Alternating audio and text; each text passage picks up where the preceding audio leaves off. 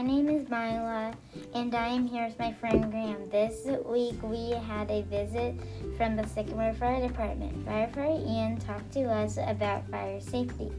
Don't forget to check your smoke alarms. In math this week, we did rounding. Then Miss Winters came in. We did word problems, and some of them were so hard. The past week in writing, we worked on narratives. We are in the middle of our rough draft, and we are doing good. In reading, we were reading Anchor Leg, and then we had to answer some questions about the theme.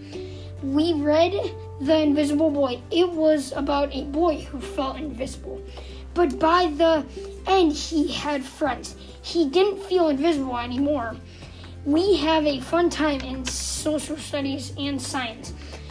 We learned about making an eyeball in science.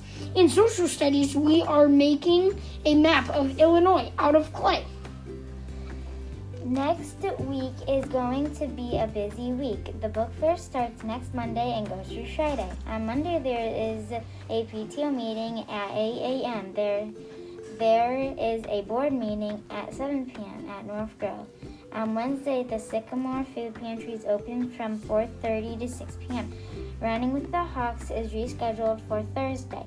Don't forget to bring your smile on Friday for Picture Day. See, I told you there was a lot going on this week.